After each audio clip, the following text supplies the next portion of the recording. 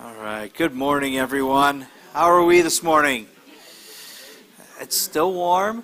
Somebody said first service that they were waiting on snow. No. I was in New York for too long to look forward to snow. Anyhow, if you would, raise your hand if you need a Bible. If you don't have one with you, put your hand up and we'll get one to you. And if you don't have a Bible at home or your workplace, feel free to keep the one that we hand you. We want you to have the Word accessible wherever you are so that you can read it daily. J.I. Packer said, Scripture is the most up-to-date and relevant reading that ever comes my way. So with that, if you would turn with me to Luke chapter 9. We'll be in Luke chapter 9 all morning. We'll flip around a little bit, but you can keep your finger there. Luke 9, starting in verse 10. It says, On their return, the apostles told him all that they had done. And he took them and withdrew apart to a town called Bethsaida. When the crowds learned it, they followed him, and he welcomed them and spoke to them of the kingdom of God and cured those who had need of healing. Now the day began to wear away, and the 12 came and said to him, Send the crowd away to go into the surrounding villages and countryside to find lodging and get provisions, for we are here in a desolate place. But he said to them, You give them something to eat. And they said, We have no more than 5 loaves and 2 fish, unless we're to go and buy food for all these people. There were about 5,000 men. And he said to the disciples, Have them sit down in groups of about 50 each. They did so. And he had them all sit down. And after taking 5 loaves and 2 fish, he looked up to heaven and said a blessing over them. He broke the loaves and gave them to the disciples to set before the crowd. And they all ate and were satisfied. And what was left over was picked up. 12 baskets of broken pieces. O God of all power and authority, we submit ourselves to you this morning. We give thanks for your generous provision to us each and every day. Thank you, O God, for this day that we give to worship and to honor you among one another and in unity with those on this hill and around the world. God, help us to respond rightly to your faithfulness and to resist the urge to doubt when things don't make sense. Be present with us this morning as we examine the Scriptures which reveal who you are and how we are to respond to you. And so, Lord, we give this time over to you to open our hearts to hear your voice. In the name of the Lord Jesus, amen. Today we're going to examine a text that any Christian who's been involved in church for any significant time has heard over and over and over again. Many of us have heard this story preached many times. But believe it or not, it's also a highly controversial text. And you may ask, why is it controversial? It doesn't deal with alcohol. It doesn't deal with predestination and free will. It doesn't deal with credo baptism versus pedo baptism or gender roles in the church. It doesn't deal with sports and politics. How is Jesus hospitably using his divine power to feed thousands of people in any way controversial? Well, I'm so glad you asked. It goes back to the Enlightenment period. If you remember, last week we mentioned that the massacre of the innocents in Matthew is often highlighted by critics because the only record that we have of it is contained in Matthew's gospel. So some would say, well, maybe Herod didn't really do that because we only see it there. Well, the interesting thing is that the feeding of the 5,000 is mentioned in all 4 gospels, which are effectively separately written works of history. And yet the critics are still insistent that this event must have somehow been manufactured or contrived. It goes back to the inception of the theological liberalism that was birthed out of the Enlightenment. Now, the Enlightenment worldview was that we had arrived at such a heightened scientific understanding. We no longer needed these religious myths to tell us how the universe came about, how the world operates, and what we need to know in order to live good moral lives. Never mind that the early evolutionists based their spontaneous generation ideas and conclusions on the observations of tadpoles that spontaneously appeared in mud that weren't there just a few days before. They must have come from nowhere, right? Well, you had Ivy League schools like Princeton, which was actually a Presbyterian seminary, begin to succumb to what was called theological liberalism. Now, what that is rooted in the same worldview that there is a natural explanation for everything. Right? The Bible was even viewed as a book of myths and stories that we don't really need to be true in order to be given by God, because the purpose was to help us live moral lives. So while the Bible may have been a historical backdrop, it's not a book about science and history. So even though the feeding of the 5,000 and the resurrection are the only two miracles that are recorded in all four Gospels, they're both considered mythical because there's no natural explanation. This is being taught. This is being taught in churches today. This is expressed more recently in a strange discipline known as the quest for the historical Jesus, in which they decide what Jesus really said in the Bible by removing anything that is miraculous or makes him out to be God. This is where we laugh.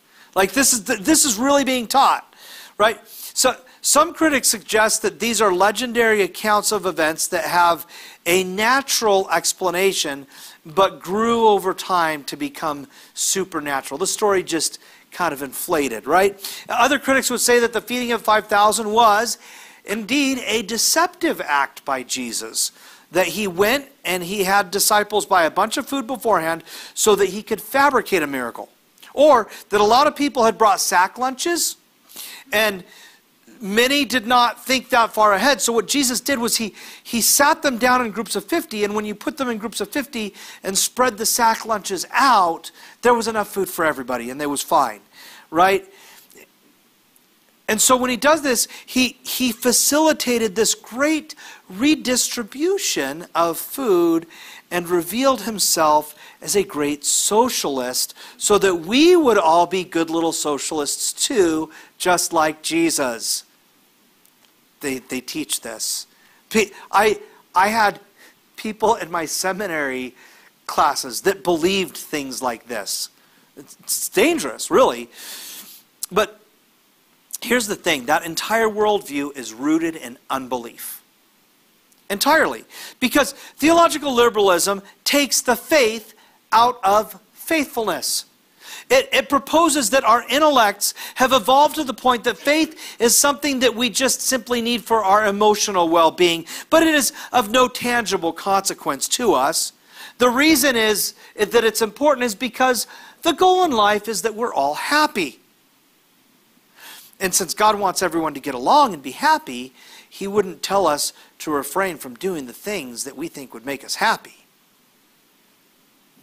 James Hetfield of the rock band Metallica puts it this way. He says, "Never open myself this way. Life is ours. We live it our way. All these words I don't just say, and nothing else matters." Most of you have heard that song. No, James Hetfield, something else matters way more than you doing things your way. What really matters is the answer to the question that Herod asked last week and the one that Peter answers next week: who is Jesus? The quest for the historical Jesus attempts to answer that by starting with the presupposition that he would never claim to be God or perform any miracles. What this kind of theological liberalism does is to remove sin from the equation because it reduces God's authority to something that respects and honors human autonomy. It makes the goal of Christianity to be human flourishing, which must include the pursuit of happiness. If the Bible forbids something that makes us happy, we must be reading it wrong, they would say. It doesn't mean what it says, or maybe God changed his mind on it since his creation has grown beyond his own wisdom, and at this point, he must be learning from us. These are things that are written in scholarly books that purpose to be Christian books. And by the way, let me just address something. That phrase, life is ours, we live it our way. Do you realize that that is a more dangerous and satanic lie than when James Hetfield sang, hands held back by the deepened nail, follow the God that failed? Because follow the God that failed is just angry ignorance. But life is ours, we live it our way. The emphasis on living lives our way, that comes from Aleister Crowley and Anton LaVey and the world's leading Satanists whose code reads as follows, do as thou wilt shall be the whole of the law. And it's dangerous because it sounds reasonable and it sounds nice. And this lie has been filtering, believe it or not, into the Christian church subtly and seductively ever since the advent of theological liberalism that has sought to marginalize Scripture within the church during the Enlightenment period. And once we're convinced that the Bible doesn't mean what it says, we can make it affirm our way of living, whatever that means. We can make it affirm our way of doing life instead of God's intent for our lives. I'm here to tell James Hetfield and the rest of his band and anyone else, something else really does matter.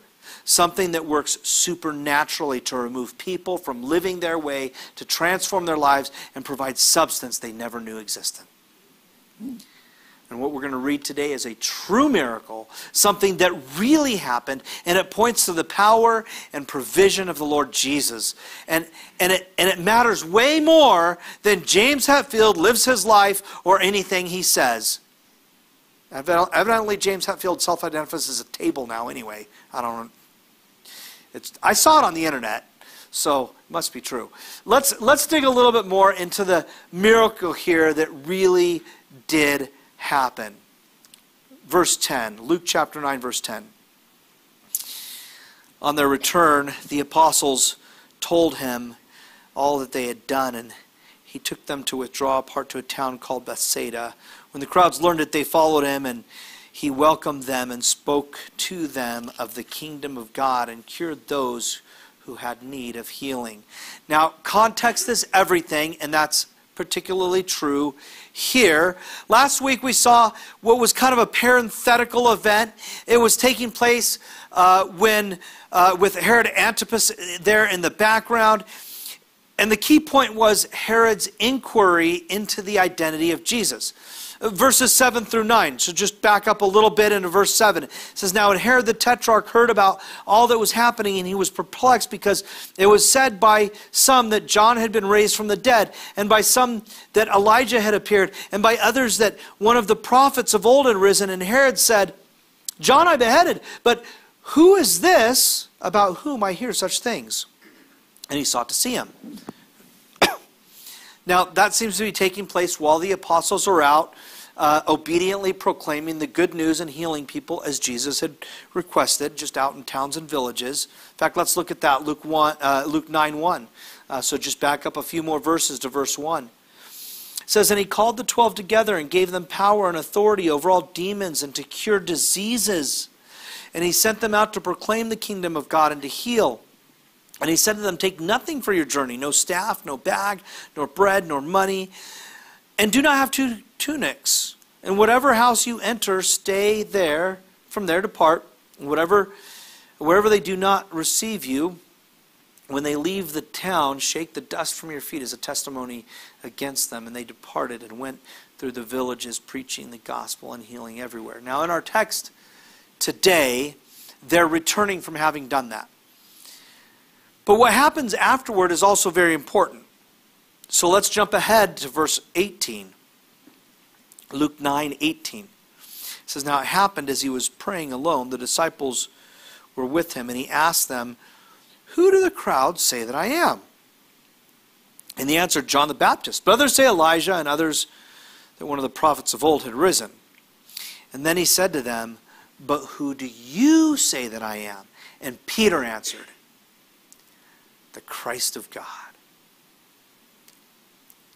With all of this context in mind, we can see that we must remember the question, who is Jesus, as we read through this passage. That's the key that will open up our text. Geographically, what was going on is they had traveled, they were on the west side of the Sea of Galilee, and they traveled towards the east, going towards the northern part of the Sea of Galilee there. And that was just outside of Antipas's province. And so on the next slide, you'll see that that Bethsaida there is right there inside the Tetrarchy of Philip, and that Antipas's territory was that region of Galilee on the other side. Now, I'm not sure that we ought to make too much of this, but Herod Antipas is looking for Jesus, and then they go to Philip's province. Now, if you remember, Antipas had stolen Philip's wife. They're brothers, right? They're Herod the Great's sons. And Antipas had stolen Philip's wife, and John the Baptist was very critical of that, and that eventually cost John his head. Remember, they took John's head in on a platter. And the question about Jesus' identity then remains, and so the crowds are following him, and he was all the talk. Now, do we have any sports fans here? Anybody like sports? Who likes football? Just a few of you. That's disappointing. No, if you like football, you may remember 2009. I remember it very well as a longtime New York Jets fan. I was in a constant state of disappointment over my team's inability to get any offensive production going at all. And I'm telling you, I don't know how I could see it, and the management couldn't see that it was an offensive line problem. It's always an offensive line problem, right? But then, they draft this kid from USC. Remember who that was? Mark Sanchez, right? You remember. Okay, now, and then head coach, brand new head coach, Rex Ryan. I saw him on TV this morning when I was getting ready. Rex Ryan, and he comes in as the head coach. And you also had, on the defensive backfield, you had Darrelle Revis. Do you remember Revis? We called it Revis Island because you don't throw over there because he's going to intercept it, right? Oh, we had Revis, and then we had this robust West Coast offense strategy hit the Meadowlands. And in year one, this boisterous, loud, they said he had swagger. Remember swagger, right?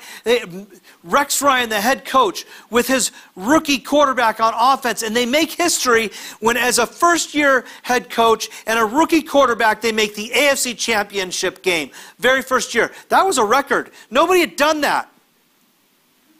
And then what was happened? Sanchez was criticized. Right? He was criticized for all the interceptions he threw. And then elites like Peyton Manning would turn around and say, I wish I had a rookie year with that kind of record. Right? Everybody in the football world was talking about Mark Sanchez and the New York Jets. That was new to me. Right? And then the Broadway Joe Namath comparisons began to fly. Remember that he was on GQ and all that.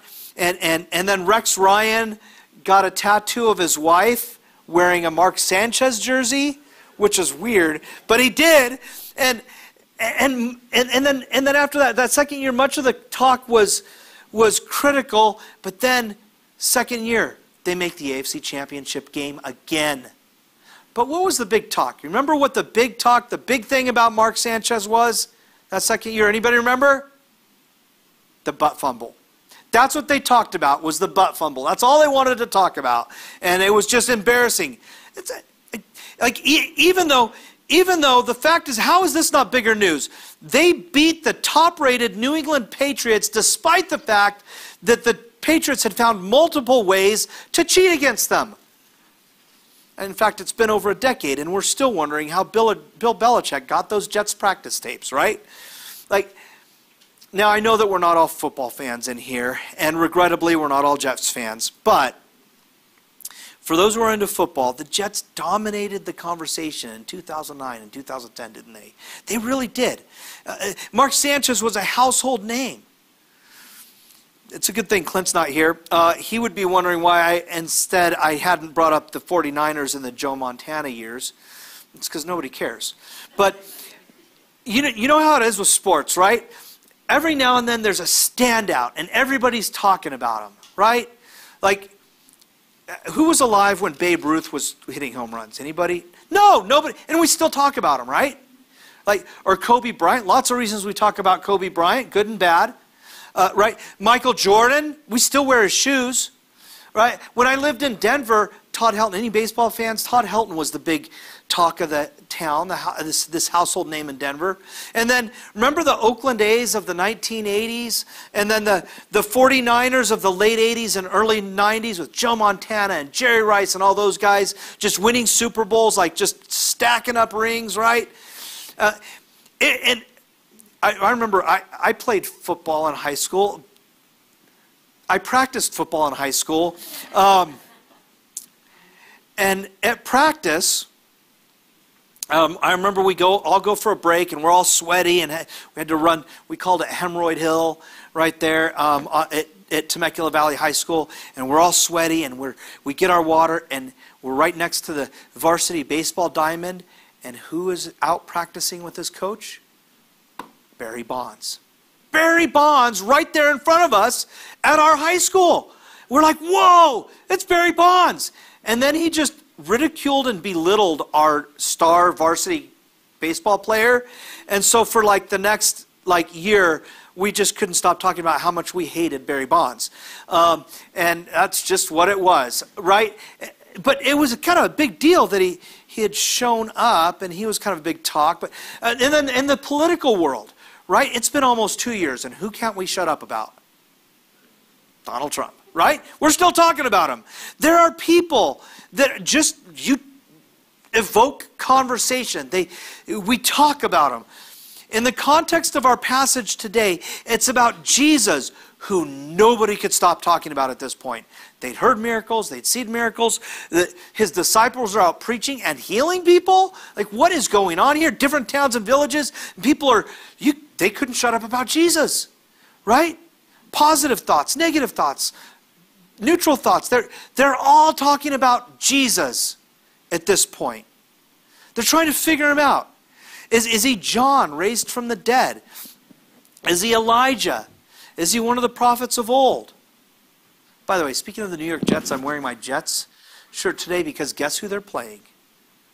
The Patriots. Right now, don't tell me the score. It's being recorded in my house. I'm not going to watch it until I'm done here. While Jesus is withdrawing, the people go and they follow him. They couldn't stop following him. They're trying to figure him out. Everybody wanted to figure out Jesus. And he graciously welcomes them.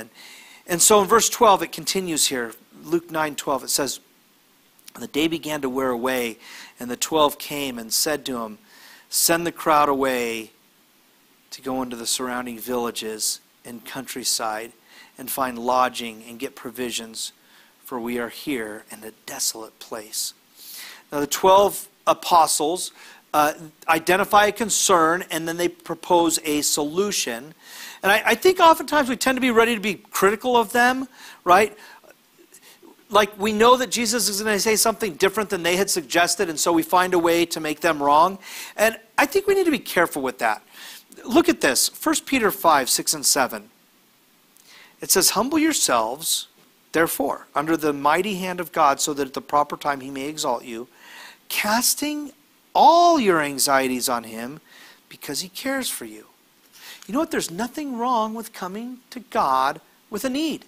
The disciples didn't do anything wrong here. They came to him with a need. In fact, we should come to God with our needs. He wants to meet our needs. And there's nothing wrong with identifying what we think might solve our needs. How many of us have ever prayed that God would help us to find a decent job? I think most people, most Christians have prayed for that, right? That's a responsible prayer. There's nothing wrong with that. We need money to provide for our families. It's how the world works, right? Now, God may provide for your need in a different way. Maybe you find the winning lottery ticket on the ground, or you get an inheritance from your long-lost uncle that you've never met, whatever, right? But the normal way of providing is through a job, so there's nothing wrong with praying for normal things, with addressing God with the normal things. Just because we're not asking God for a miracle doesn't mean we trust Jesus less. And the same thing goes with the disciples. It's just a conversation here like, hey, Jesus, it's getting late. We're getting hungry. Monday Night Football's almost on. And so why don't we just have everyone go off, get a room, get a meal, and we'll pick this up in the morning, right? That is perfectly reasonable. At this point, though, Jesus decides he's going to do more than just meet a physical need. He could have met their physical need by just going along with the suggestion that the disciples gave him, right? Would have worked. But here he's going to reveal something about his power and his hospitality.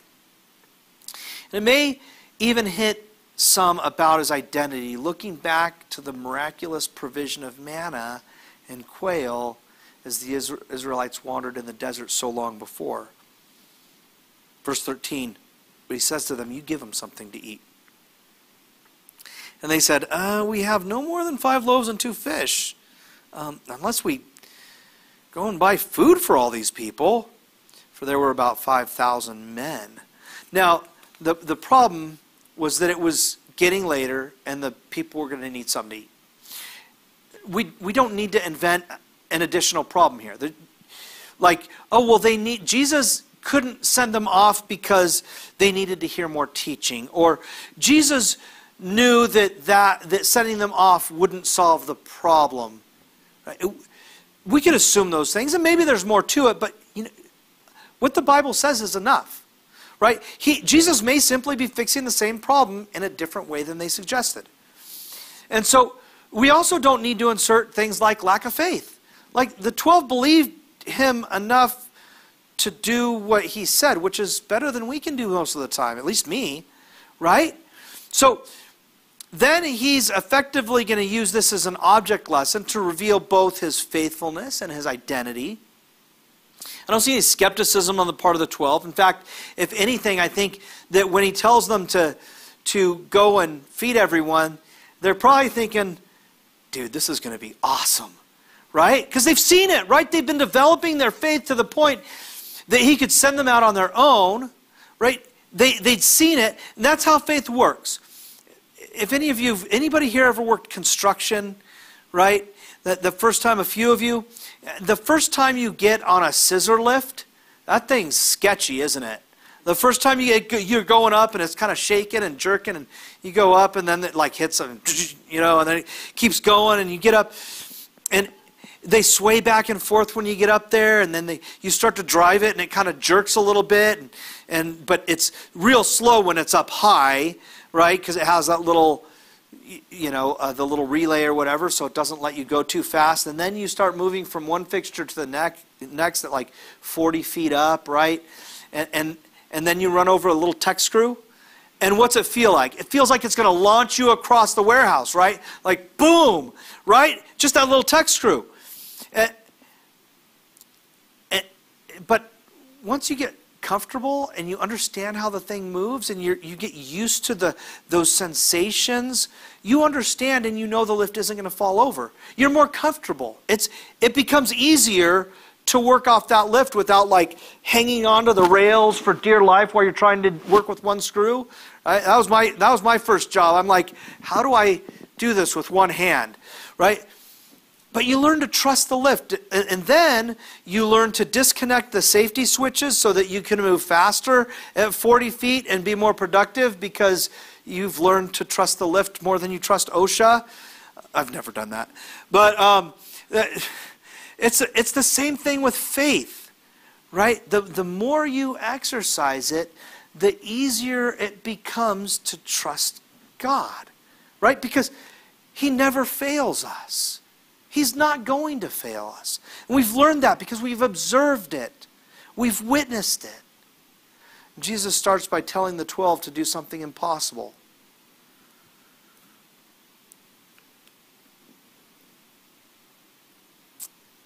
What does he tell us?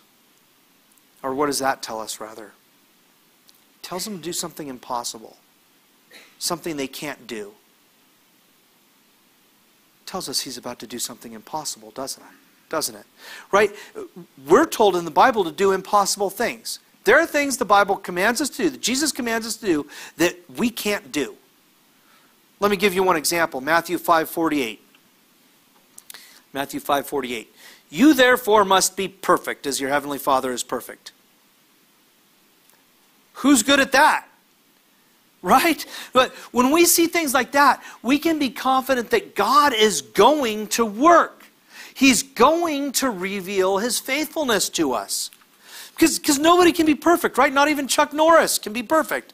He's telling the disciples to do something that they cannot do, to show them that he can. You can imagine Jesus with his little rabbi hat and the little curly Q sideburn things. He was a rabbi. He was a Jewish rabbi. He didn't look like the pictures that we see him, right? He tells them to go feed the people, and then they give him a full inventory of the inadequate amount of food that they have to accomplish this. And imagine, as a rabbi, this is how I picture it. They're telling him, that how impossible this is, and he goes, aha, right? Just like a Jewish rabbi, you know how they do, right? It's a beautifully rabbinical teaching moment for Jesus. He was a Jewish rabbi. I don't know where we get that pretty Jesus picture, like where he has product in his hair and he's wearing a dashiki and Birkenstocks, right? And he's just kind of like this. I don't know where that comes. He was a Jewish rabbi. Verse 14 begins by telling us that there were about 5,000 men. Now that doesn't count women and children, so there could have been 2 or 3 times as many people as that, right? Let's continue in verse 14. It says, and he said to his disciples, have them sit down in groups of about 50 each. And they did so, and he had them all sit down. It made no sense, but the 12 did what he told them to. Why would they do that? Why would they go do something that doesn't make sense? Because they had witnessed and experienced his faithfulness. Our faith as Christians, overall, it's pretty rational. It's pretty reasonable. When we put all the facts together and all the history together and all the archaeology and everything, it makes a lot of sense. And because of that, we can oftentimes be prone to wanting an explanation for everything, right? So our faith is generally very reasonable. It becomes upsetting when we can't reason through something. But notice here, and this is very important, notice that he doesn't ask them to make sense of it. He just tells them to do it.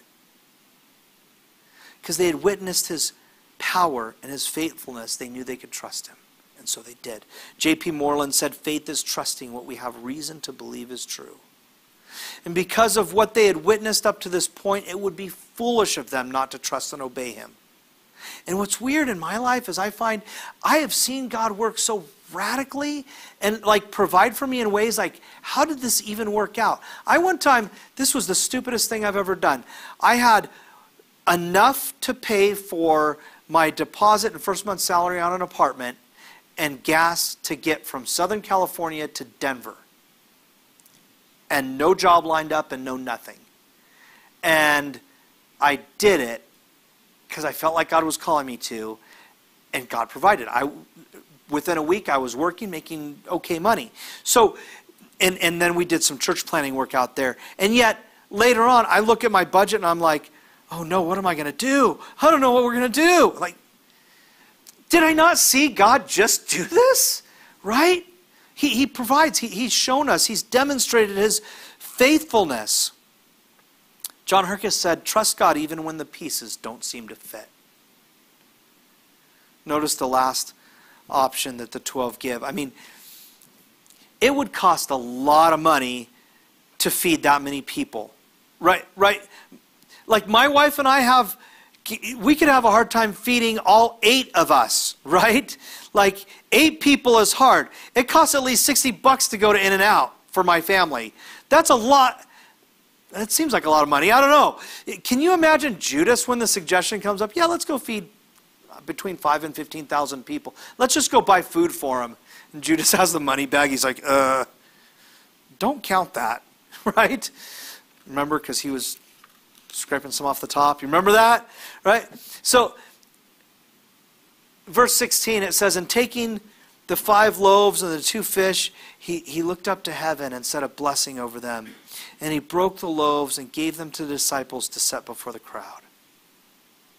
Now, if you recall, the Lord gave the Israelites manna, which was this like bready, starchy substance from the sky, something that God was miraculously feeding them with, right? But they got tired of it, and they wanted something more than mere provision. They wanted something that tasted good. Remember this in Numbers 11?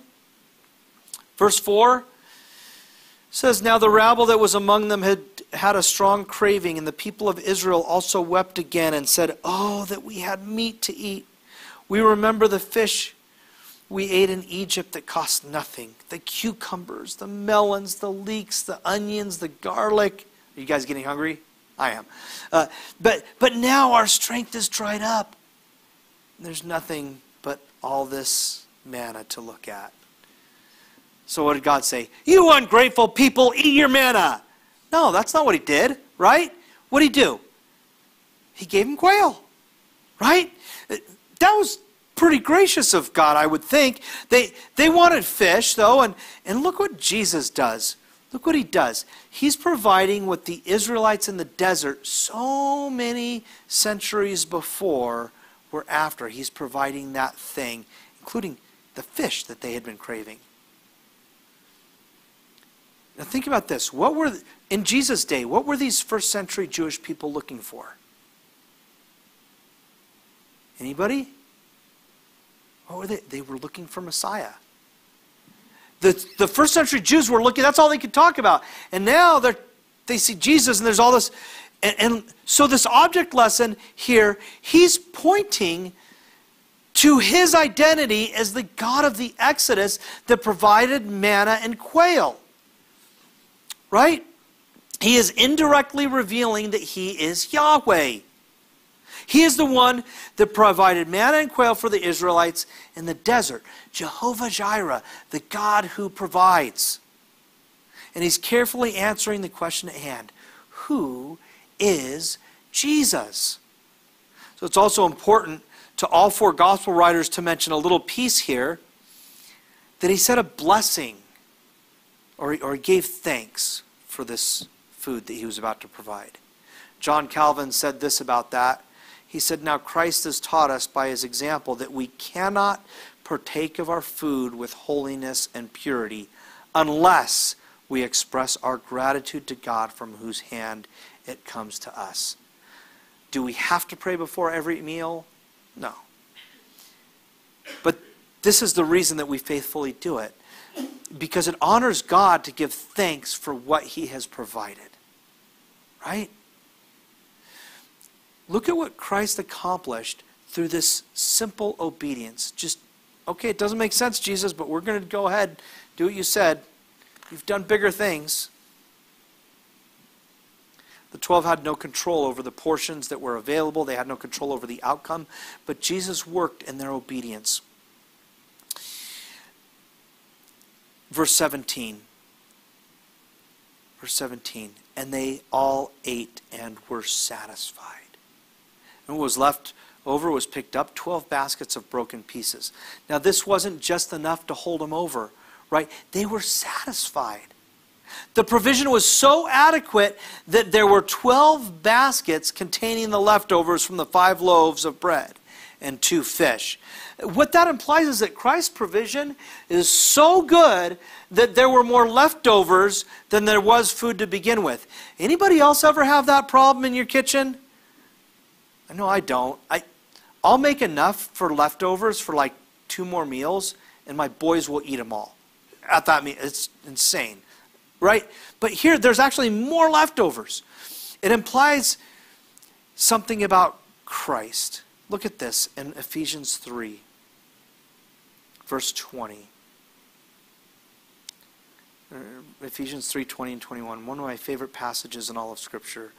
Now to him who is able to do far more abundantly than all we can ask or think, according to the power at work within us.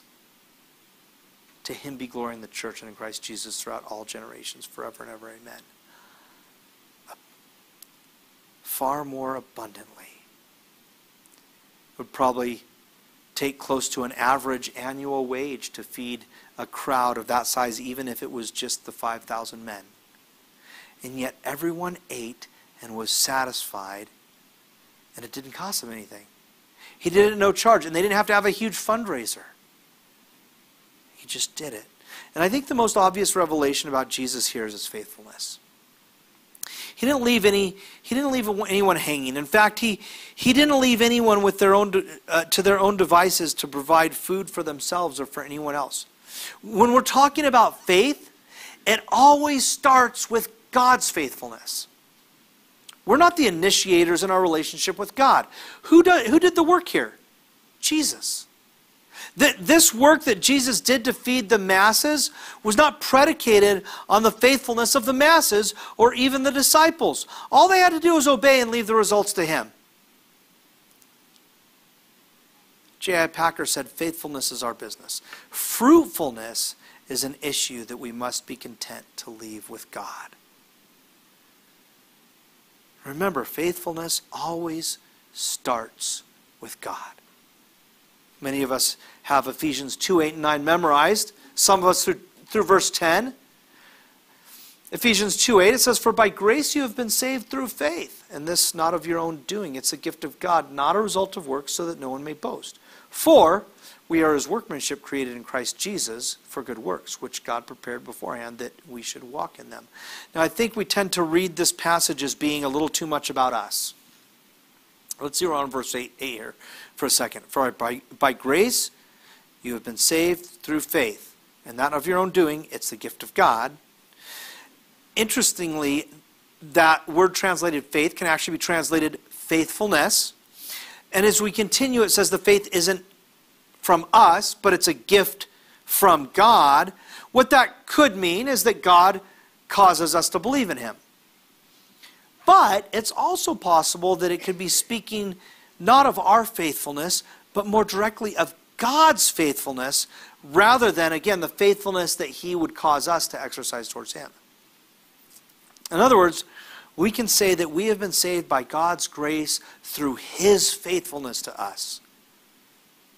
Verse 9, not a result of works, so that no one may boast. Not because of anything we've done, so that we can take zero credit for whatsoever at all for being saved. This is God's work. Because here in verse 10 is what it says. It says, "For," now he switches the object, "for we are his workmanship, created in Christ Jesus for good works, which God prepared beforehand that we should walk in them." Do you see that? Because God was faithful to save us by grace, we are now free to accomplish what he has set before us to do. That's amazing. All we do is obey, and the results are up to him. We don't need to worry about the rest, right? Because faith equals faithfulness. We aren't saved because we did anything good. We do good things because we're saved, right? Faith equals faithfulness. If we trust him, we will obey him because we always act according to what we believe, don't we? And here's the thing. If the disciples obeyed, gave away the loaves and fish, and came back with more than they started with, what does that say about what God will do with us when we obey? When we're faithful? John Nolan said it points to the future. If 5 loaves and 2 fishes go so far, what now can be done with 12 baskets of food? Speaking of God's abundant provision, his faithfulness to us. Wayne's going to come up here and serve us communion in a moment. There's nothing more faithful to us than the cross, where Jesus shed his blood and took our sins upon his body.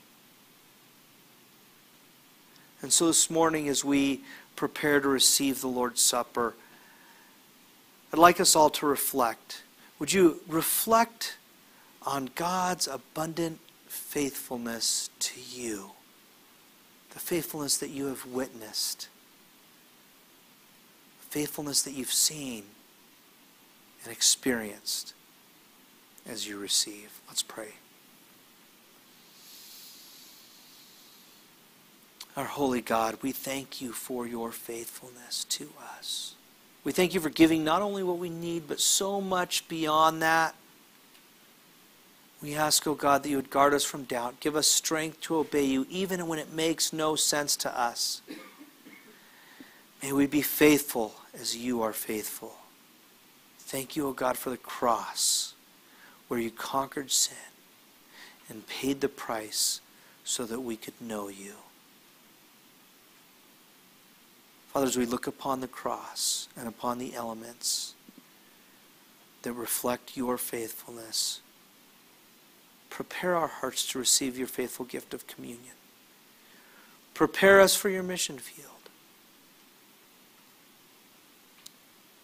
Prepare us to be grateful. We pray these things in the name of the Father, and of the Son, and of the Holy Spirit. Amen.